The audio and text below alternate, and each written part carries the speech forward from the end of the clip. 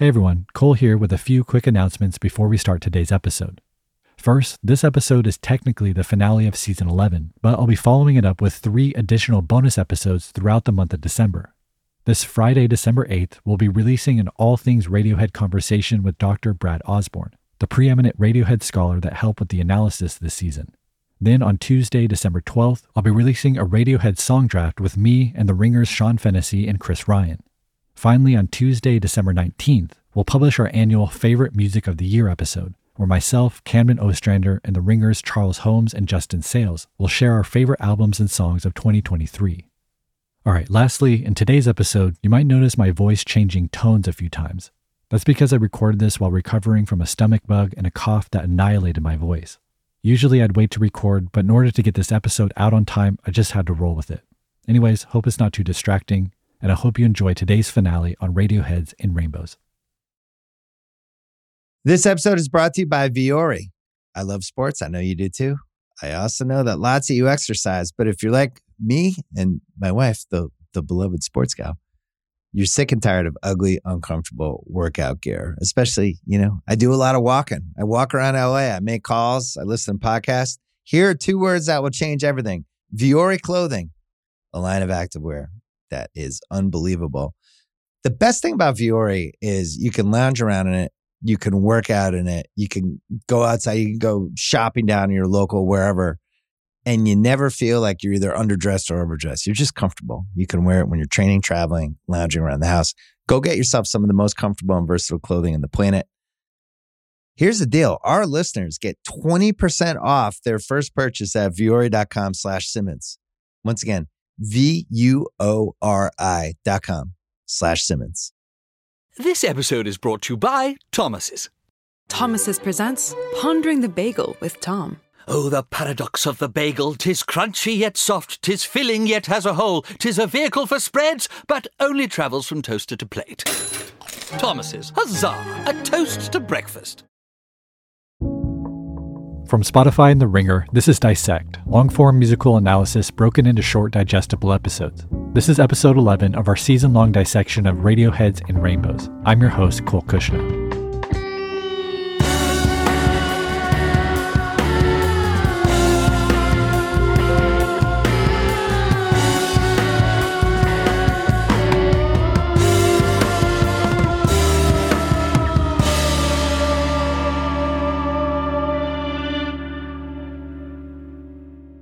Last time on Dissect, we discussed In Rainbow's penultimate track, Jigsaw Falling Into Place, a song that details the failed pursuit of a romantic connection at a bar, where Tom observes groups of people indulging in the simple pleasure of drinking and dancing as an escape from their daily reality.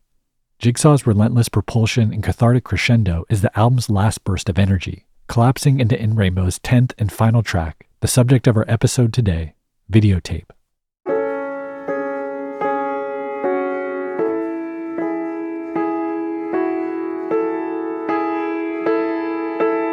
When I'm at the pearly gates, this will be on my videotape.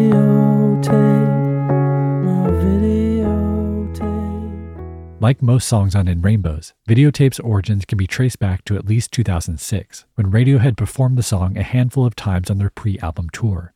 The song's musical evolution from its early live performances to the recorded album version has been a point of debate amongst a certain segment of Radiohead fanatics. That's because the early arrangement of Videotape is much different from what appears on the album, though it begins more or less the same, with Tom singing over a solo piano.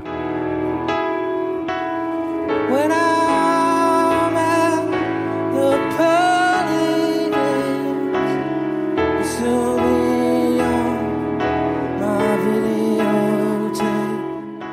As the song progresses, additional instruments are added, including a full bass line, a guitar part, and a drum beat.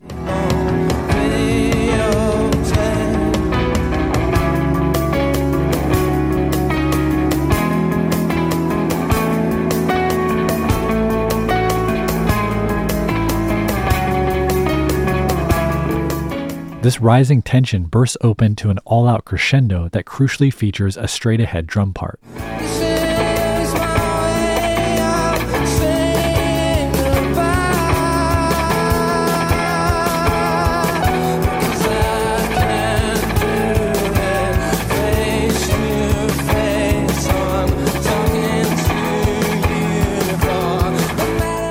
Radiohead went into the studio with the intent to record this version of the song, but struggled to produce a recording they were satisfied with. I mean, I can't think of an example. I mean, Videotape was the absolute, the last track, it was the absolute agony, because that went through every possible parameter. I had an absolute obsession that it should be like Surgeon, which is a really hard post-rave trance track. And tried endlessly, you know, and to be fair to the others, they didn't, as they possibly should have done, kick me out of the room. You know, we tried it and possibly we got something out of it, but probably not. But, you know, and the other thing was that with that track was that Johnny was absolutely obsessed about the fact that the piano was in the wrong, you know, the piano's ahead. It's an eighth ahead of where the one is. The one is an eighth ahead. And he wanted to just structure the whole rhythm an eighth ahead. But it didn't, you know, so there's a constant argument about where the one was. And shifting it and blah, blah, blah. Tom here offers two key insights into the band's failed attempt to record this original arrangement. First, he admits that he pushed for the song to be like Surgeon, an English electronic artist and DJ known for his hypnotic drum loops.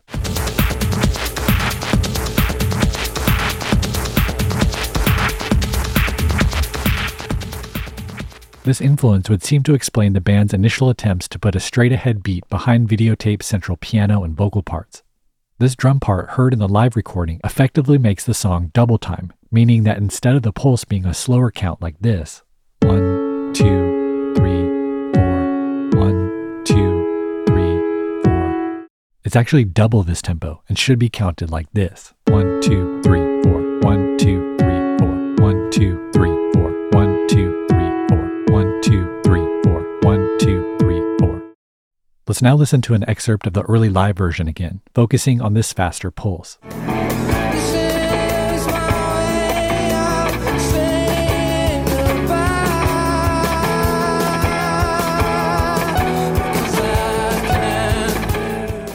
Now, the other insight Tom revealed about this early version of Videotape was Johnny Greenwood's belief that the central piano part was quote-unquote ahead of the beat.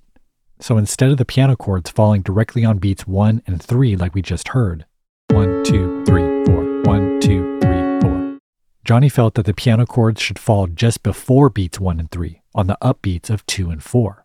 1, 2, 3, 4, 1, 2, 3, 4, 1, 2, 3, 4, 1, 2, 3, 4.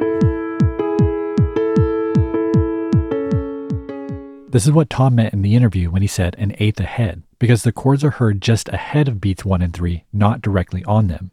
This version, where the piano falls in between the beats, is what's called syncopation, and from this point on we'll refer to this version of the piano part as the syncopated version, the version in which the piano chords are ahead of the beat.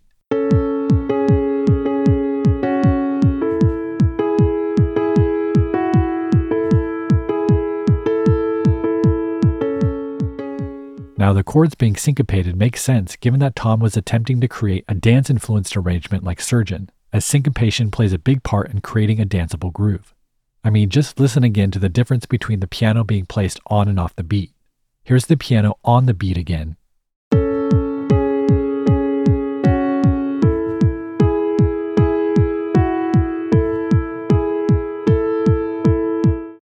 And now here's the syncopated version again. Notice how this simple alteration makes the same part much more danceable.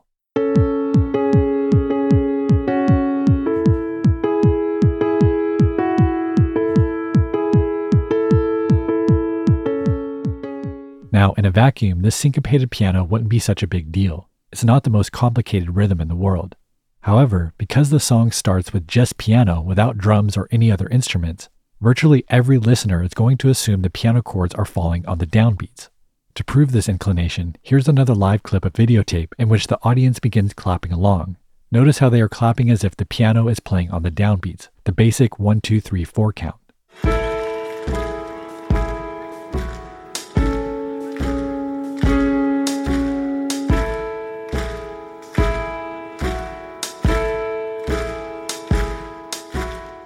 Hearing the piano this way makes logical sense. There's no context, no clues pointing to this being anything other than a straightforward piano part playing the downbeats in 4/4 time. But in the early live version, about 2.5 minutes in, the full drum beat enters.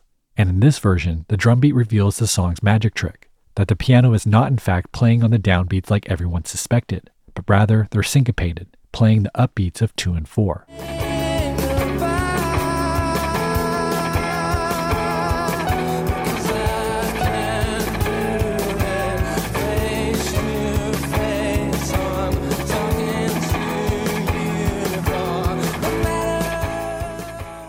Now at this point, we should recall our discussion of the metric fakeout from our episode on Body Snatchers. As you might remember, a metric fakeout misleads us about the song's meter or pulse. It makes us feel the beat incorrectly, only to reveal the correct way once more elements enter the song. We use the simple example of a 3/11 song to illustrate the basic illusion of this technique, where solo guitar chords are played without context, and as a result, we instinctively feel them on the downbeats. 1, 2, 3, 4. 1, 2, 3, 4. When the drums enter the song, it becomes clear we've been faked out. The guitar chords are actually playing the upbeats. They're syncopated. Many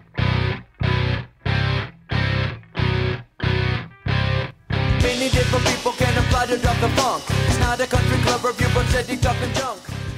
That's the metric fakeout. We're fooled into feeling the groove or meter one way, only to realize with more context that our initial feeling was wrong. And this is essentially what Radiohead did in the early version of Videotape. The extended solo piano and vocal introduction tricks us into feeling the piano on the downbeats. However, the drum beat later reveals that the piano is not only syncopated, but also that the song is in double time. Its pulse is twice as fast as we initially felt. It's one big, long, intricate metric fakeout.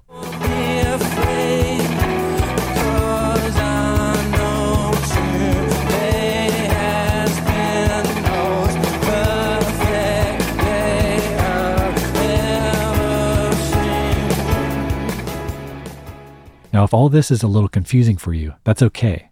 It actually confused most of the members of Radiohead too. Drummer Phil Selway told the New York Times, quote, "We spent about a year in rehearsal on Videotape actually, all trying to agree on where the one was. Each of us, over the course of a year, we'd all lose it," unquote. It would appear that Radiohead was being faked out by their own metric fakeout, lost in their own rhythmic illusion. And it's actually not all that surprising. They're human like the rest of us, and their natural intuition is to hear those straightforward piano chords as the downbeats. To hear them any other way without context is counterintuitive. Thus, they struggled to produce a recording of this syncopated version they were satisfied with. I mean, Videotape was the one where, like, this tune called Videotape that we got, that was just driving me crazy, absolutely crazy. That we kind of had an idea, but we just couldn't see it through, and there was like a couple of rehearsals where I can't deal with this. Radiohead's studio struggles with Videotape went on for months. And as Tom tells it, the breakthrough actually came when he left the studio altogether. Quote, "I was semi-kicked out for being a negative influence. Stanley and I came back a bit worse for wear about 11 in the evening. Johnny and Nigel had done this stuff to it that reduced us both to tears. It completely blew my mind. They'd stripped all the nonsense away that had been piling onto it, and what was left was this quite pure sentiment," unquote. And this is how we arrive at the stripped-down version of Videotape we hear on In Rainbows. Among the many things removed from this final recording are Colin's bass guitar and both Johnny and Ed's guitar parts. But most importantly, the fully developed drum beat is omitted, the drum beat that revealed the rhythmic illusion, the drum beat that made clear the piano chord's syncopation. And thus the great Videotape debate was born, a debate centered around a central question. If the drum beat that once revealed the piano syncopation has been removed from the song, is the piano still syncopated? Remember, a metric fakeout is only a fakeout if additional context enters the track and forces us to reconsider our initial understanding. And so if that additional context never comes, is it still a fakeout? Are we still to hear the piano as syncopated? These kinds of questions are like catnip for music nerds, and there's been some great discussion online debating the subject. I've linked a few videos in the episode description for those interested in diving deeper into this theoretical rabbit hole. But suffice it to say here that there are two primary schools of thought. The syncopated believers argue that Radiohead recorded Videotape with the piano syncopated, and therefore intended it to be syncopated, and that the artist's intention matters. While it may be difficult or counterintuitive to hear, it is there, and it adds a rewarding layer of depth to the art for those willing to take the time to decode the illusion and feel the piano syncopated. The non-believers argue that there's not enough musical information in the album version to justify hearing the piano syncopated. I mean, if 100 out of 100 listeners naturally hear the piano chords as playing on the downbeats, and there's not enough additional context to convince them otherwise, then how could you expect anyone to possibly hear it syncopated? I could say I painted my wall blue, but if 100 out of 100 people think it's purple, then is the wall still blue? Does intention outweigh intuition? Hell, it seems the band members themselves couldn't hear it syncopated half the time, so if it's difficult or not convincing enough for them, how can we expect anyone else, especially non-musicians, to feel it any other way than a straightforward rhythm? Now you can see why the debate has legs. Both sides make pretty good points. I, for one, am not going to attempt to make a definitive case for either side. As someone who tries to encourage more active and engaged listening, I love the fact the debate exists, and I actually think the musical exploration and philosophical thought it inspires is more interesting and rewarding than arguing for one side or the other. With that being said, for the purposes of this episode, I'll be analyzing the song as if the piano is not syncopated, simply because for most listeners it's just much more practical. But if forced to give my opinion, I'd say I agree wholeheartedly with what Radiohead's producer Nigel Godrich said about the song. Quote, "Well, frankly, like everything in life, it depends on how you look at it. But technically speaking, the piano chords are all pushed. They're ahead of the beat. That's how Tom hears it in his head, even if it's possible to think of them as on the beat. I hear it both ways. How about you? It begs the question, if you hear the chords on the beat and you love the song, does it matter? I don't think so."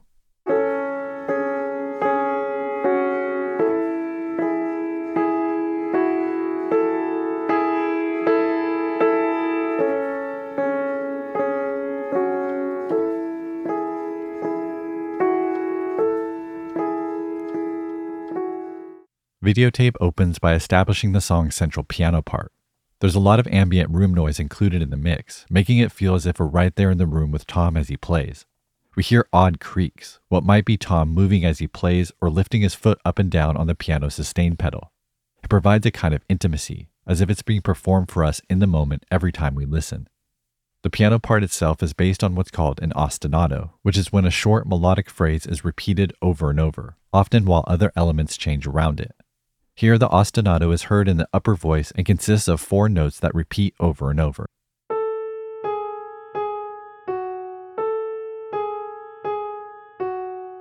This ostinato is descending. Each note is lower than the one before it. In music, we often associate descending lines with melancholy, especially at slower tempos. This melancholy is accentuated by 2 minor intervals present in the ostinato, a minor second and a minor third. This ostinato is later supported by a bass line, which is played not on a bass guitar, but a Nord synthesizer.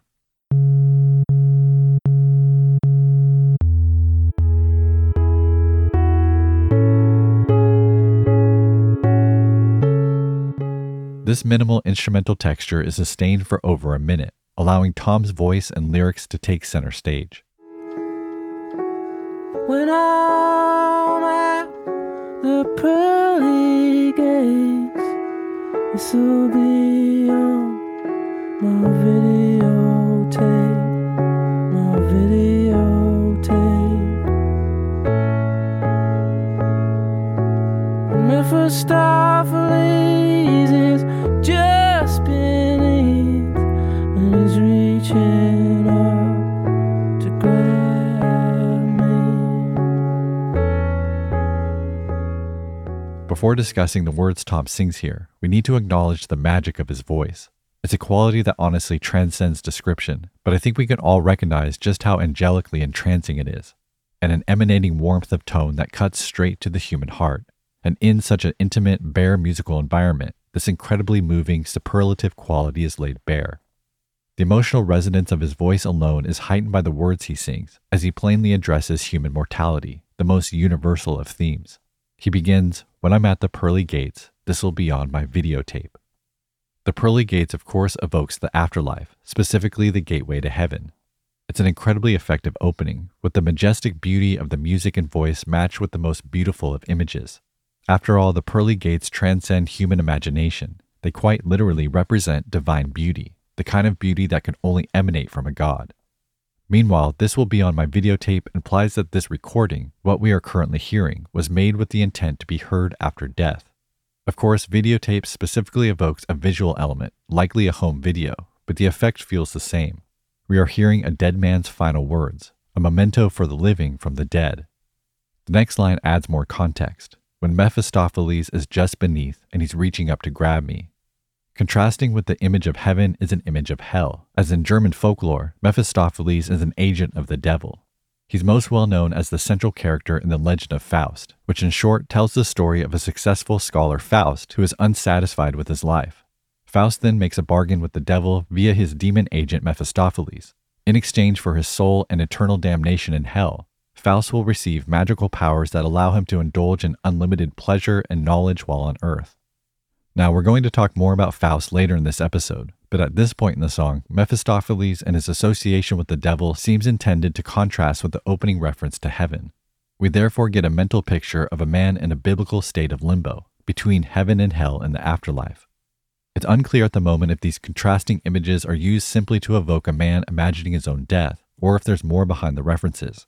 To know, we'll have to keep listening, which we'll do right after the break. This episode is brought to you by Viore. I love sports. I know you do too. I also know that lots of you exercise, but if you're like me and my wife, the beloved sports gal, you're sick and tired of ugly, uncomfortable workout gear. Especially, I do a lot of walking. I walk around LA. I make calls. I listen to podcasts. Here are 2 words that will change everything. Viore Clothing, a line of activewear that is unbelievable. The best thing about Viore is you can lounge around in it. You can work out in it. You can go outside. You can go shopping down in your local wherever. And you never feel like you're either underdressed or overdressed. You're just comfortable. You can wear it when you're training, traveling, lounging around the house. Go get yourself some of the most comfortable and versatile clothing on the planet. Here's the deal. Our listeners get 20% off their first purchase at Viore.com/Simmons. Once again, VUORI.com/Simmons.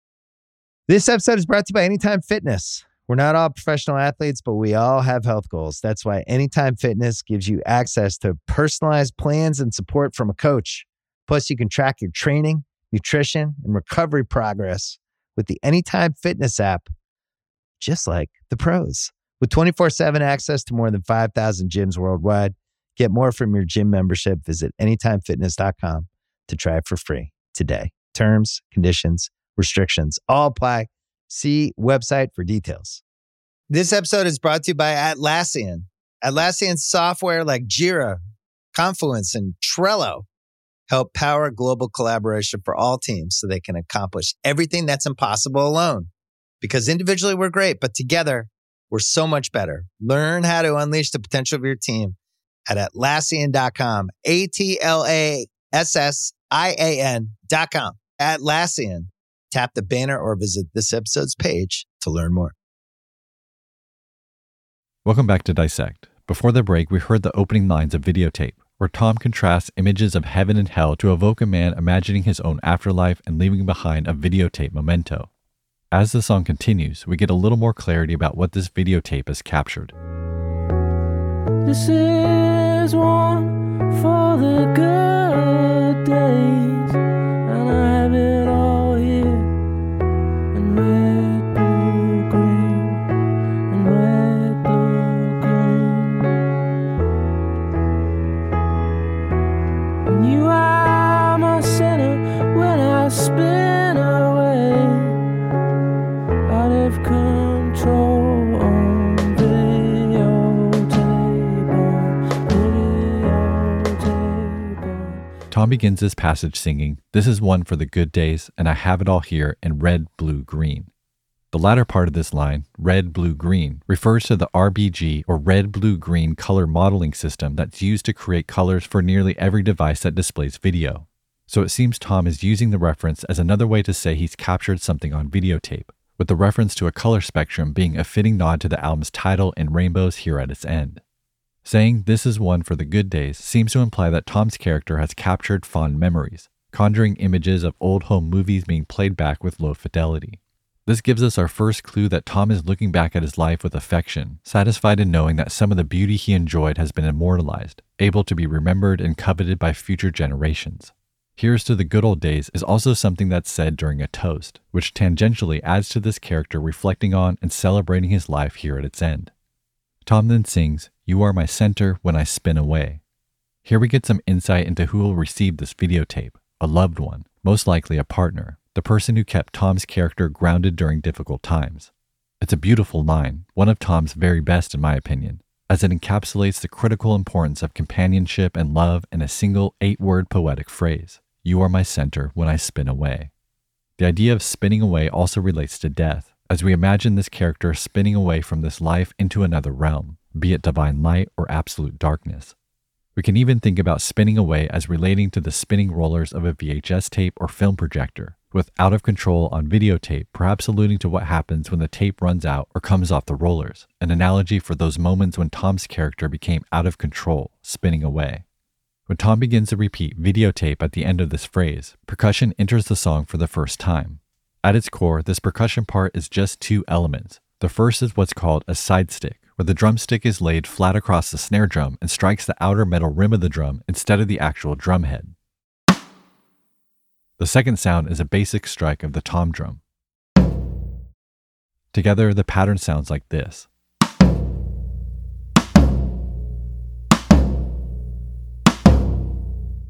It appears this percussion part was taken from a longer pattern Phil recorded, because if we return momentarily to the early live version, we can hear this side stick tom couplet at the very end of his drum sequence. You are my center when I spin away, out of control already. So in essence, Radiohead sampled this snippet of their own drum sequence and removed the rest of the part.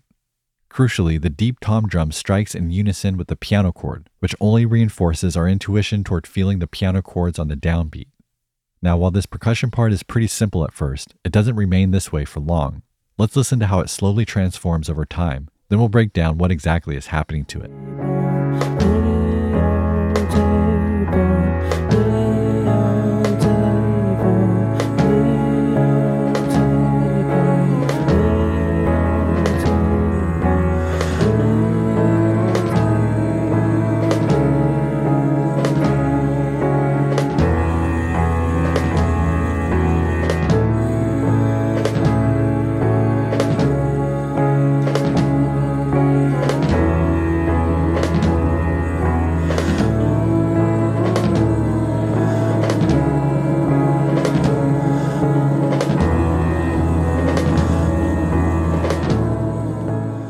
Alright, so there's a lot of magnificent things happening during this moving instrumental passage. Let's start with that percussion part. As you heard, a kind of ghostly trail of echoes precede each side stick strike, and over the next 2 minutes of the song, this trail will grow longer and more intense. This effect was created with an inventive use of delay, which is an audio effect that records an input sound and then plays it back after a period of time set by the user, essentially creating an echo of the original sound. For example, I can create a quick delay effect on a side stick strike, setting it to play or echo back an eighth note after the original strike is heard. You can also add what's called feedback to your delay. Feedback reroutes that delayed sound back into the delay mechanism, resulting in multiple echoes of the delayed sound. The more feedback you add, the longer the trail of echoes.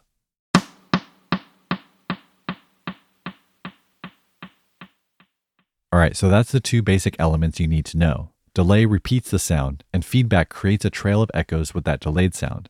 Now, Radiohead utilized these effects in a very creative way. First, they set a long delay time on the side stick so that it plays back just before the next real side stick occurs. So let's break down what we just heard. There were 3 strikes in total. The first was a real strike. The second was the delay strike, which comes just before the third strike, which is another real strike. So that's the basic delay setting. Next, they crank up the feedback so that with each repetition, we hear one additional delay echo just before the delay strike. As we listen, notice how the trail of delay strikes increases by 1 each time, creating a snowball effect, as the trail incrementally grows longer and longer with each repetition.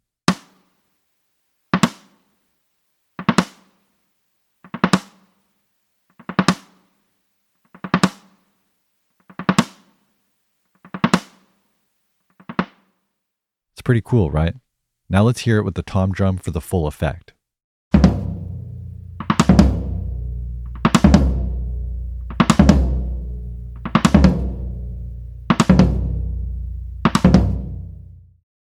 This is one of those uniquely Radiohead parts. I mean, who else thinks to put something like this in a ballad?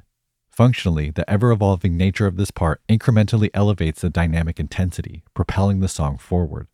The piano also adds to this intensity, as the chords Tom plays are now beefed up with low end to thicken the texture.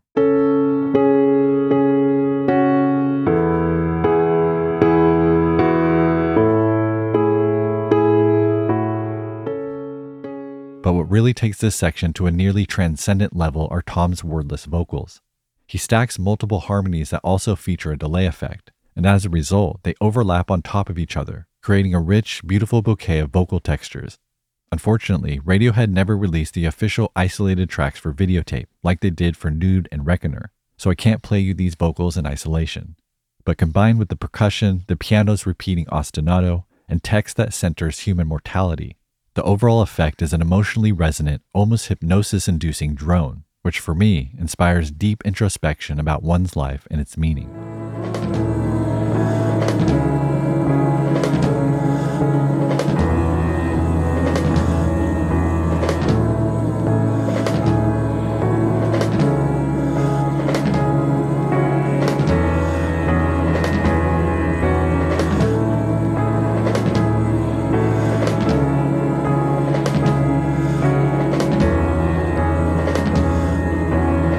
This is my way out, saying goodbye. 'Cause I can do it face to face. I'm talking to you before, no matter. Beautifully, Tom matches the new intensity of the instrumental with an emotionally charged and climactic delivery, singing, "This is my way of saying goodbye." It makes clear what's been implied through context to this point, that this videotape is a document of departure to be played by his loved one after he passes. He follows by saying, "Because I can't do it face to face, so I'm talking to you before." In the official lyrics for In Rainbows, this line is left incomplete and ends with an ellipsis or ... It would seem the implication is something like, "So I'm talking to you before it's too late," or "before I die." In all, it's an absolutely crushing line, as Tom's character admits he doesn't have the emotional strength to say a final goodbye in person, understanding full well the tragic, overwhelming intensity of that conversation. And who can blame him? Anyone who's lost a loved one and knew they were going to pass ahead of time understands the unimaginable gravity of a final goodbye and the impossibility of articulating anything that remotely conveys the depth of your immense love and appreciation for them. Now, as Videotape continues, Radiohead makes two changes to the instrumental. First, they remove that overlapping stack of vocal harmonies, and then shortly after that, they removed the low-end octaves that were added to the piano chords to beef them up. These two changes create a decaying effect, bringing the song's dynamics back down to a more intimate level. It's a subtle but effective move, ensuring our focus is primarily back on the words Tom sings, as they are the final words of not only Videotape, but also the final words of In Rainbows as a whole. No matter what happens now, you shouldn't be afraid, 'cause I know today has been the most perfect day I've ever seen.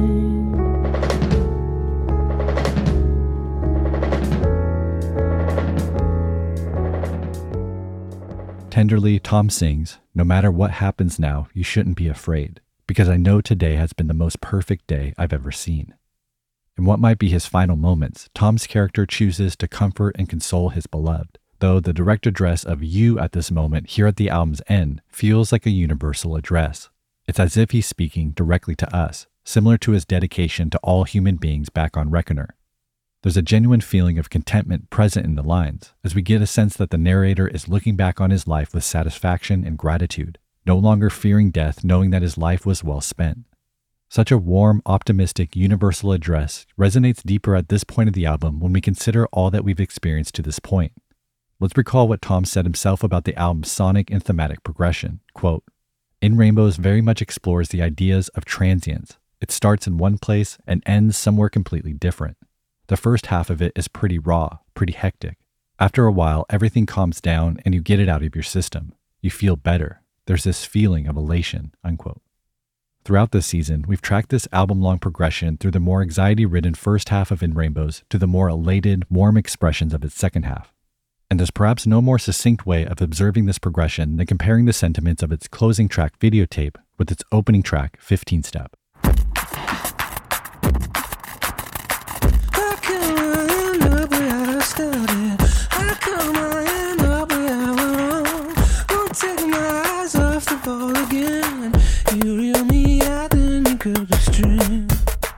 As an opening thematic statement, 15 Step establishes In Rainbows as an album confronting the human condition. The song centralizes the confusion of making progress. Tom keeps finding himself back where he started, where he went wrong, running in circles and failing to move forward. And then, as the song's bridge makes clear, this confusion is compounded by the reality that death looms over all that we do, that our time here is finite, making Tom's crisis an existential one.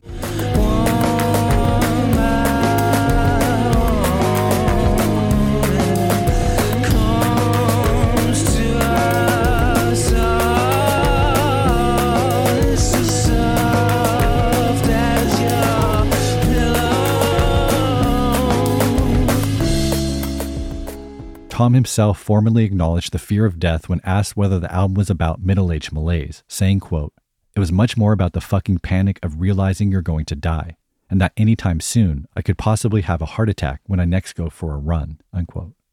This anxiety about our mortality runs through the first half of the album, felt in the themes of detachment and disconnection in Body Snatchers, the chronic dejection and dissatisfaction described in Nude, the rock-bottom alienation and desire for escape in Weird Fishes, and the unhealthy obsession of All I Need.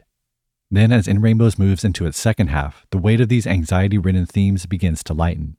We get the empathy and universal beauty emanating in Reckoner, the warmth and sensuality of House of Cards, and even the drunken seduction of Jigsaw falling into place, which Tom himself described as partly expressing the kind of elation felt when going out with friends. Now, here at the album's end, we find Tom still directly confronting the human condition, but the initial fear, anxiety, and alienation this confrontation inspired has by this point all but dissipated, replaced with sentimental gratitude for the life he's been gifted. I mean, the album's final line finds Tom quite literally telling his beloved to not be afraid of death. It's a complete 180 from the album's start, a transformative conclusion to its thematic arc, supporting Tom's assertion that In Rainbows begins in one place and ends somewhere completely different. Now, there's more to address in this final line, but I first want to analyze the remainder of Videotape and return to this line once we're done.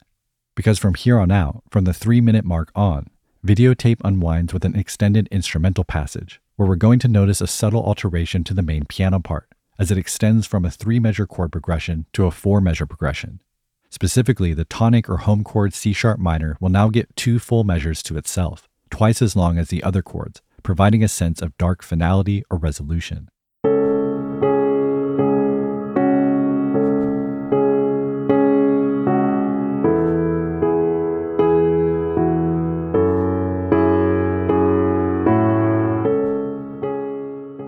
We're also going to notice that the ongoing side stick and tom drum sequence begins to fade out, making room for a new percussion instrument, a Roland TR-909 electronic drum machine.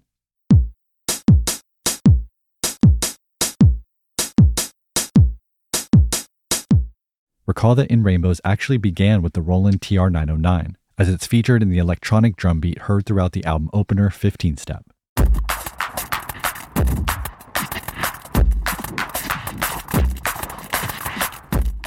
Hearing the 909 return on Videotape for the first time since the album's opening track makes for a fulfilling, full-circle musical moment, a subtle sonic bookend that pairs nicely with the album's thematic progression from anxiety to elation.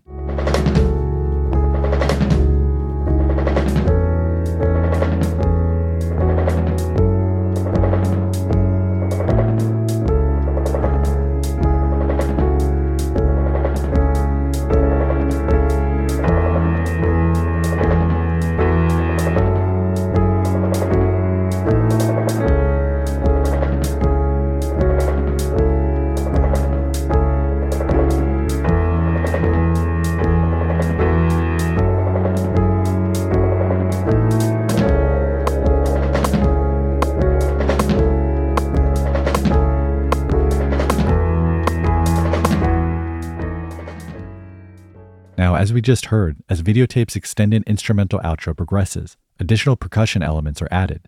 Specifically, we hear the return of the tom drum and the echoing trail of feedback delay.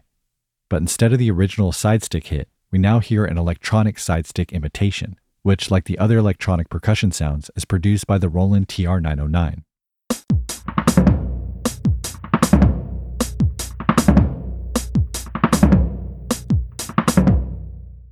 Now at this point, we have what we might consider a full electronic drum beat, complete with a kick drum, snare, and hi-hats, the three basic elements of a standard beat. If we continue to analyze the song with the piano chords on the downbeats, we'd be hearing the kick drum, which is in sync with the piano, on the downbeats too, with the snare and hi-hats being syncopated. 1, 2, 3, 4, 1, 2, 3, 4, 1, 2, 3, 4, 1, 2, 3, 4, 1, 2, 3, 4, 1, 2, 3, 4, 1, 2, 3, 4. However, for those hearing the piano syncopated, this section of the song makes the best case for that interpretation. That's because we now have two elements, the snare and the hi-hats, playing what could be considered on the beat if you are in fact hearing the piano as syncopated in a double time feel. In this hearing, the snare hits fall on beats 2 and 4, which is the standard placement for the snare in most drum beats. Just for the sake of making it easier for you to hear it this way, with the piano syncopated and the drums straight, we've created a beefed up version of the 909 beat, preserving the original placement of the kick, snare, and hi-hats, with additional elements added to create a more convincing groove.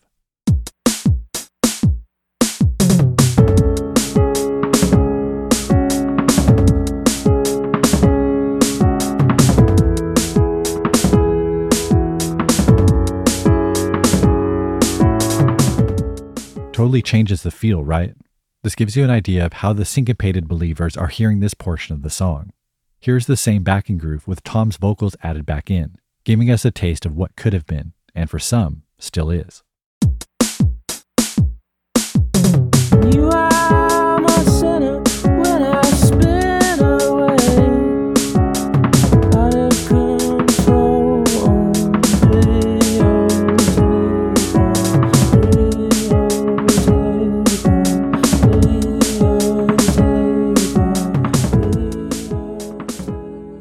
Now, returning again to Videotape proper, the new electronic snare doesn't actually play for very long at first, as it disappears after just 2.5 measures. But it quickly reappears a few measures after that, and this time it sticks around for good, locking in this final, entrancing, meditative groove that feels like a soundtrack for contemplating your own mortality.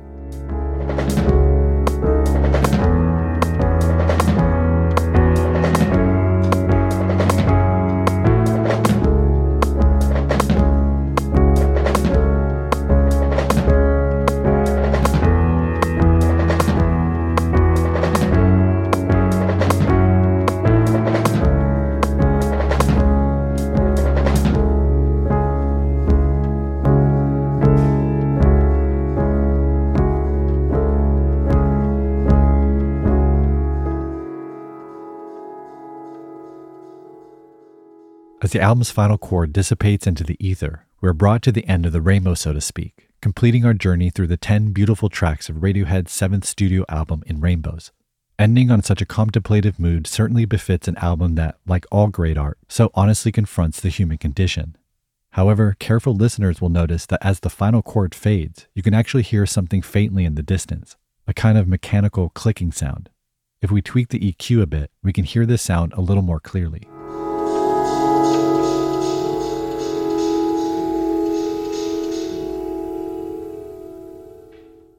What we're most likely hearing is the metronome Tom was using in his headphones while recording Videotape, with a metronome being a device that clicks in perfect time to assist musicians to stay in tempo.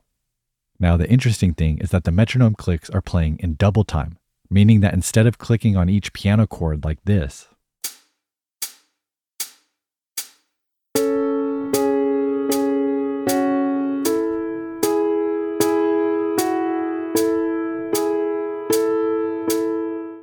the metronome is actually clicking twice as fast, making the piano chords half notes, playing on every other click.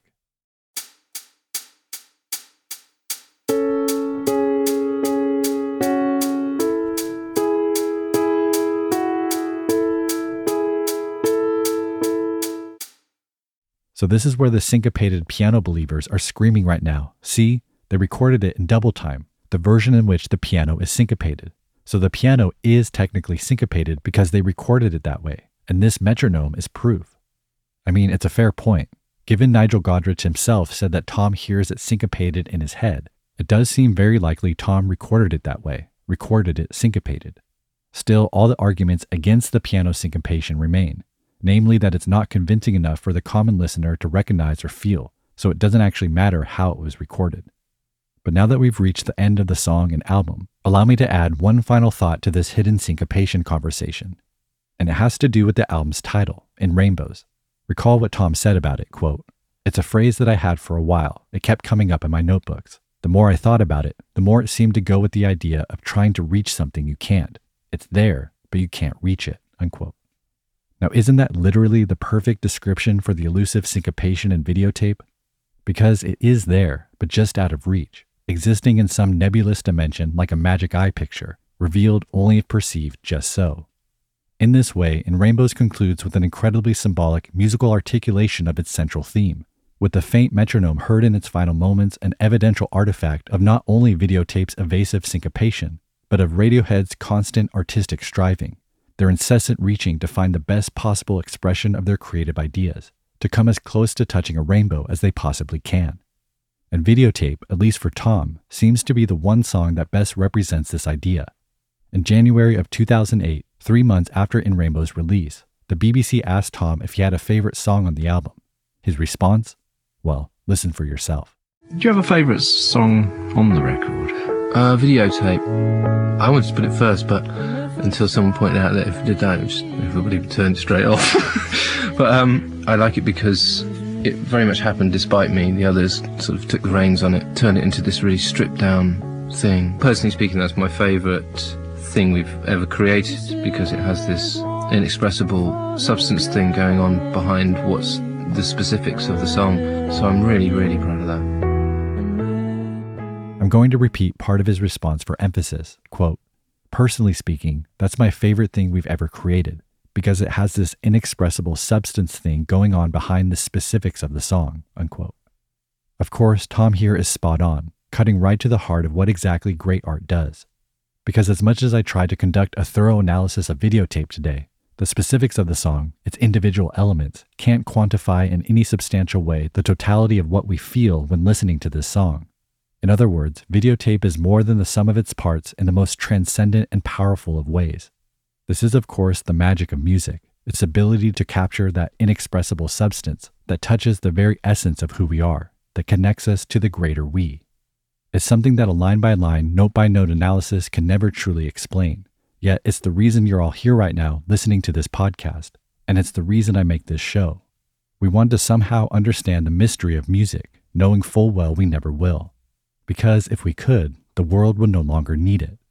Music exists because it has to, because there's no other medium capable of communicating what it does.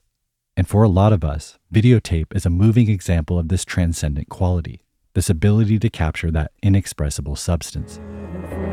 No matter what happens now, you shouldn't be afraid, 'cause I know today has been the most perfect day I've ever seen.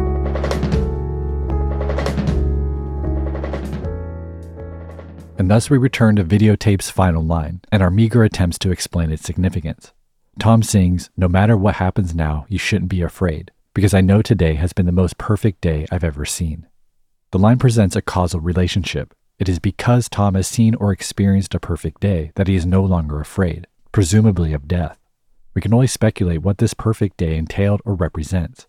It could be that he experienced something so sublime that he feels his life is complete, that he can die happy. It could be that some kind of personal revelation allowed him to appreciate what he already had, or that he'd been lucky enough to be born in the first place. The idea that every day is perfect, because it's another day that we're alive, experiencing this gift of life. But some have also proposed that this final line once again references the legend of Faust, which was tangentially mentioned earlier in the song when Tom sang about Mephistopheles reaching up to grab him. Now, as I summarized before, the basic legend of Faust is about an unhappy scholar who makes a deal with the devil. trading his soul and eternal damnation in hell for temporary pleasure and knowledge on earth.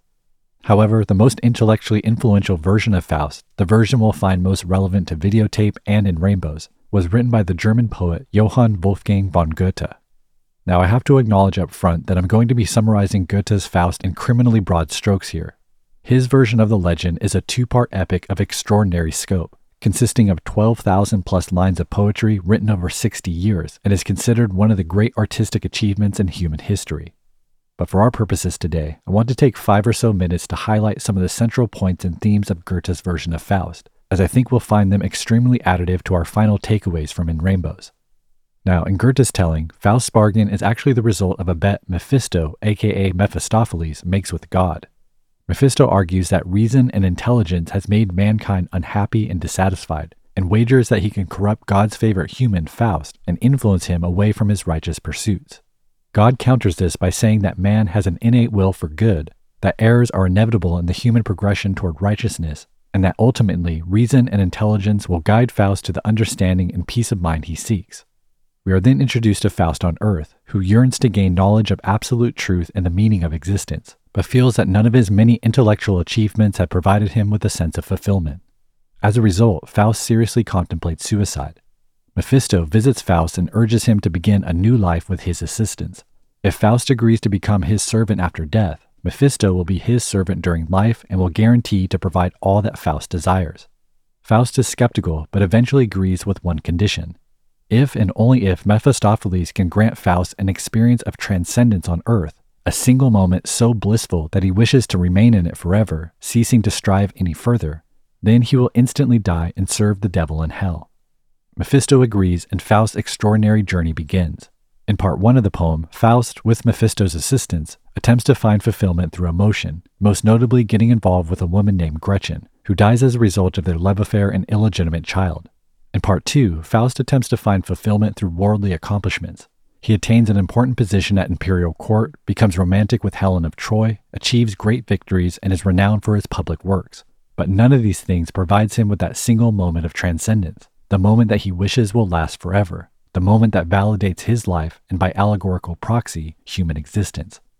As Faust approaches 100 years old, he begins a new visionary project in which he seeks to reclaim land from the sea, new land on which other humans can settle, prosper, and thrive, symbolically expanding the boundaries of humanity. Faust is awarded a large strip of coastal land, most of which is underwater and considered worthless. In order to transform this land in his vision, Faust orders everyone in the surrounding areas to surrender their land to him. Everyone does except for an old couple who refuse to give up their small cottage. Despite having grown skeptical of his reliance on Mephisto's help, Faust sends him to evict the couple, foolishly believing that the possession of their land will satisfy his moral craving and bring him the peace he desires. Mephisto and his gang end up murdering the innocent old couple and burning down their house. For the very first time in the story, Faust is overcome with remorse. Even though he didn't order Mephisto to kill him, he realizes that he's morally responsible for their deaths and accepts full blame for the evil consequences of his acts. Faust soon goes blind and is told his death is imminent. However, despite his loss of sight, Faust is still determined to complete his land expansion project before he dies. Anticipating Faust's death, Mephisto goes to work on digging Faust's grave. In his blindness, Faust hears these digging shovels and mistakenly believes they're digging the canal for his visionary land project. Faust is then filled with a proud vision of the prosperity and happiness enjoyed by the people who will someday inhabit these reclaimed lands.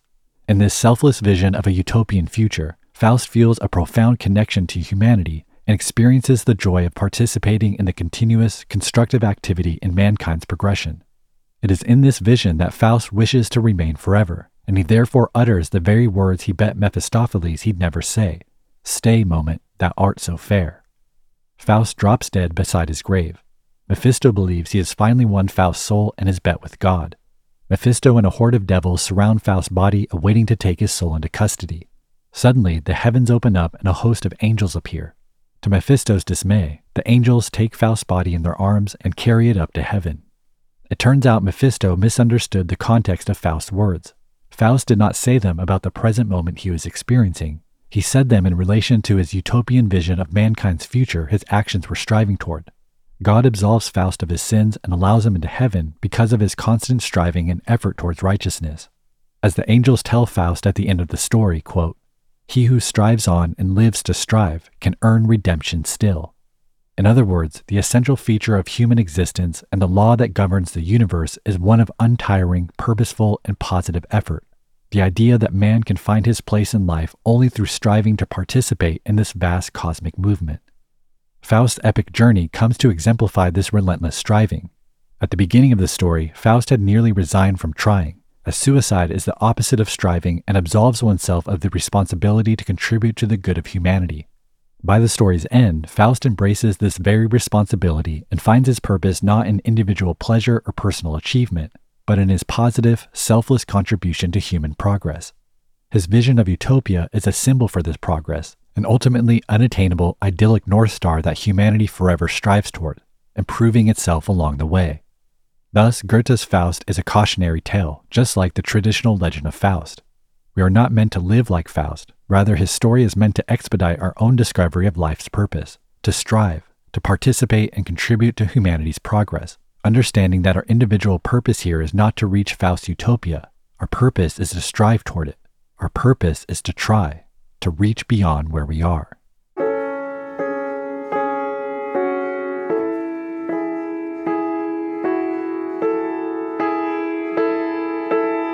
When I'm at the pearly gates, this will be on my videotape, my videotape. With a basic understanding of Goethe's Legend of Faust, we can use this context in our understanding of Videotape. Like Faust, the song begins with the narrator describing both heaven and hell, God and the devil. And like Faust, the song ends with the narrator describing his experience of perfection, an experience that provides him with contentment and resolve at the end of his life. We might also use Goethe's Faust as contextual supplement for our broader understanding of In Rainbows and its progression from dark to light. Like Faust, In Rainbows begins with our narrator feeling stuck, unable to make progress, in the midst of an existential crisis. By the album's end, our narrator finds a greater connection to humanity, as expressed beautifully in the song Reckoner, and ultimately finds peace and contentment in his final moments. The idea that In Rainbows was based on or at least influenced by Goethe's Faust was proposed by fans immediately after its release. The theory gained enough traction that Tom was asked about it directly, to which he responded, quote, "I vaguely know the story of Faust, but that would involve me having remembered it in some detail or picked it up off the shelf, which I didn't. But yes, Goethe's Faust. I'm going to have to look that one up actually, because that sounds suitably pretentious. We live in Oxford after all," unquote. It's a classic Tom response, as he's so often quick to undermine his own work in a tongue-in-cheek kind of way. However, intentional or not, I do believe there's value in comparing these two pieces of art, because like Faust, like all great art, In Rainbows clearly addresses the human condition, and both seem to come to a similar or at least related resolution. For In Rainbows, that resolution is felt in the album's final moments, when its narrator determined or realized or learned that despite his suffering, his life was worth it in the end. It is perhaps the most potent expression of what Tom described as the guiding principle of In Rainbows, which was to, quote, "capture some of the simple joy of being alive." This revelation is complemented by the album's title, In Rainbows, which both embodies and comments on the thematic arc experienced over the course of the album. Let's recall one final time Tom's quote that explains its meaning. It's the idea of trying to reach something you can't. It's there, but you can't reach it. And this is the real reason I spent so much time on Faust here at the end of the season, because In Rainbows expresses exactly the central philosophy put forth by Goethe, that our purpose here is to strive, to reach beyond where we are, to chase the proverbial rainbow for the sake of human progress as a whole. To this point, we can recall another thing we heard Tom say this season about the band's aim when making music, quote, "That's what we should be aiming at. A good piece of music is like knocking a hole in the wall so that you can see another place you didn't know existed. If your consciousness is not constantly evolving and you just keep going around the same room again and again, then you're sort of trapped, and every good piece of music or art or writing stops you feeling trapped," unquote. In other words, great art expands human boundaries. It pushes humanity forward. And this is only accomplished through striving, through sometimes grueling effort. And for me, this became my biggest takeaway from In Rainbows, because not only is this idea represented in the album's title and thematic arc, it's represented and lived out by the band itself. As we documented throughout this season, creating In Rainbows was a 2-year struggle for Radiohead, full of false starts, a pre-album tour, a recording excursion to a dilapidated mansion, and numerous periods of stalled momentum. They tried countless variations and arrangements of the same songs, obsessively attempting to come as close to perfection as possible, breaking themselves to the point of nearly disbanding, of giving up. And this experience wasn't an isolated one. If you recall what we documented in the very first episode this season, almost every album Radiohead has created in their expansive, decades-long career presented these same torturous creative challenges. Challenges that only existed because of Radiohead's meticulous, uncompromising, obsessive attempts to achieve the best possible expression of their ideas, to reach beyond where they were, to strive further, to inhabit a rainbow. And like Goethe's Faust, his life's work, Radiohead's music and the moments of transcendence therein is the videotape they leave behind for humanity. It's a document of a collective life of constant striving. It is art that, when experienced, connects us, like Faust in his final moments, to the greater we, and we're all the better and a little closer to righteousness because it exists, because they strived. This central idea present in both In Rainbows and Goethe's Faust, of course, extends beyond art. It's a guiding philosophy that we can use to steer the trajectory of our life if we so choose. Because when we look around the world, we see human error everywhere. We see it in the brutality of war, in the ignorance of prejudice, in the folly of injustice. Indeed, there's more than enough tragedy and destruction in the world to feel hopeless about humanity and resign ourselves from it all, like Faust at the story's beginning. But if you choose to believe our purpose here is to contribute to humanity's progress, to reach beyond where we are, then it's our duty to strive to improve our collective condition like Faust at the story's end. Our contributions will vary depending on personal circumstances and limitations, but the important part is that we're all out here trying, every day, to make things better. Now, I want to end this season by drawing your attention to one last connection between In Rainbows and Goethe's Faust. In the beginning of Faust Part 2, Goethe chooses a symbol to represent the poem's central theme of human striving, one symbol that embodies the elusive nature of the utopian vision that guides human progress. And it just so happens to be a rainbow. Quote, "Yet how superb, across the tumult braided, the painted rainbow's changing life is bending, now clearly drawn, dissolving now and faded, and evermore the showers of dew descending. Of human striving there's no symbol fuller. Consider, and it's easy comprehending. Life is not light, but the refracted color."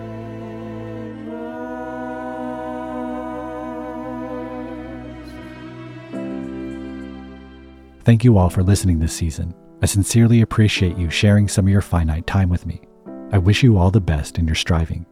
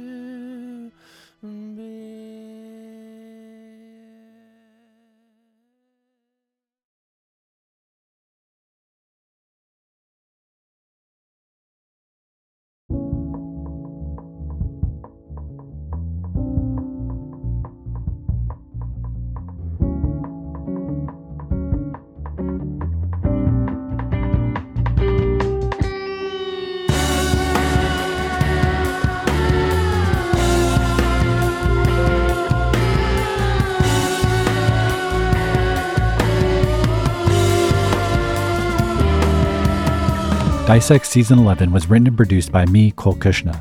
If you enjoyed this season, please tell a friend about it, share it on social media, or leave a review wherever you're listening right now. All that stuff goes a long way in the sustainability of this show. You can also wear your support of the show with our Season 11 In Rainbows inspired merchandise available now at dissectpodcast.com. I'd like to express a big thank you to all the folks who make this show possible. Thank you to Dr. Brad Osborne for his contributions to the analysis this season. For any musicians out there looking to learn more about the theory in Radiohead's music, I highly suggest Brad's book called Everything in Its Right Place, Analyzing Radiohead. Thank you to Kevin Pooler for all the audio work this season, especially the beautiful original score he composed for the season opener. Thank you to Andrew Atwood, who had the near impossible task of trying to recreate all these Radiohead songs this season. Truly incredible work. Thank you to Bureaucratic for another killer theme. And an extra special thank you to Justin Sales and Sean Fennessy at The Ringer for all the support. I couldn't have found a better home for Dissect than The Ringer, and I'm extremely proud to be a part of the team. And finally, thank you again to everyone who made it to the end of this season. I truly appreciate your support. Alright, that's it for now. I'll talk to you all next season, where we'll dissect another musical masterwork note by note, line by line, because great art deserves more than a swipe.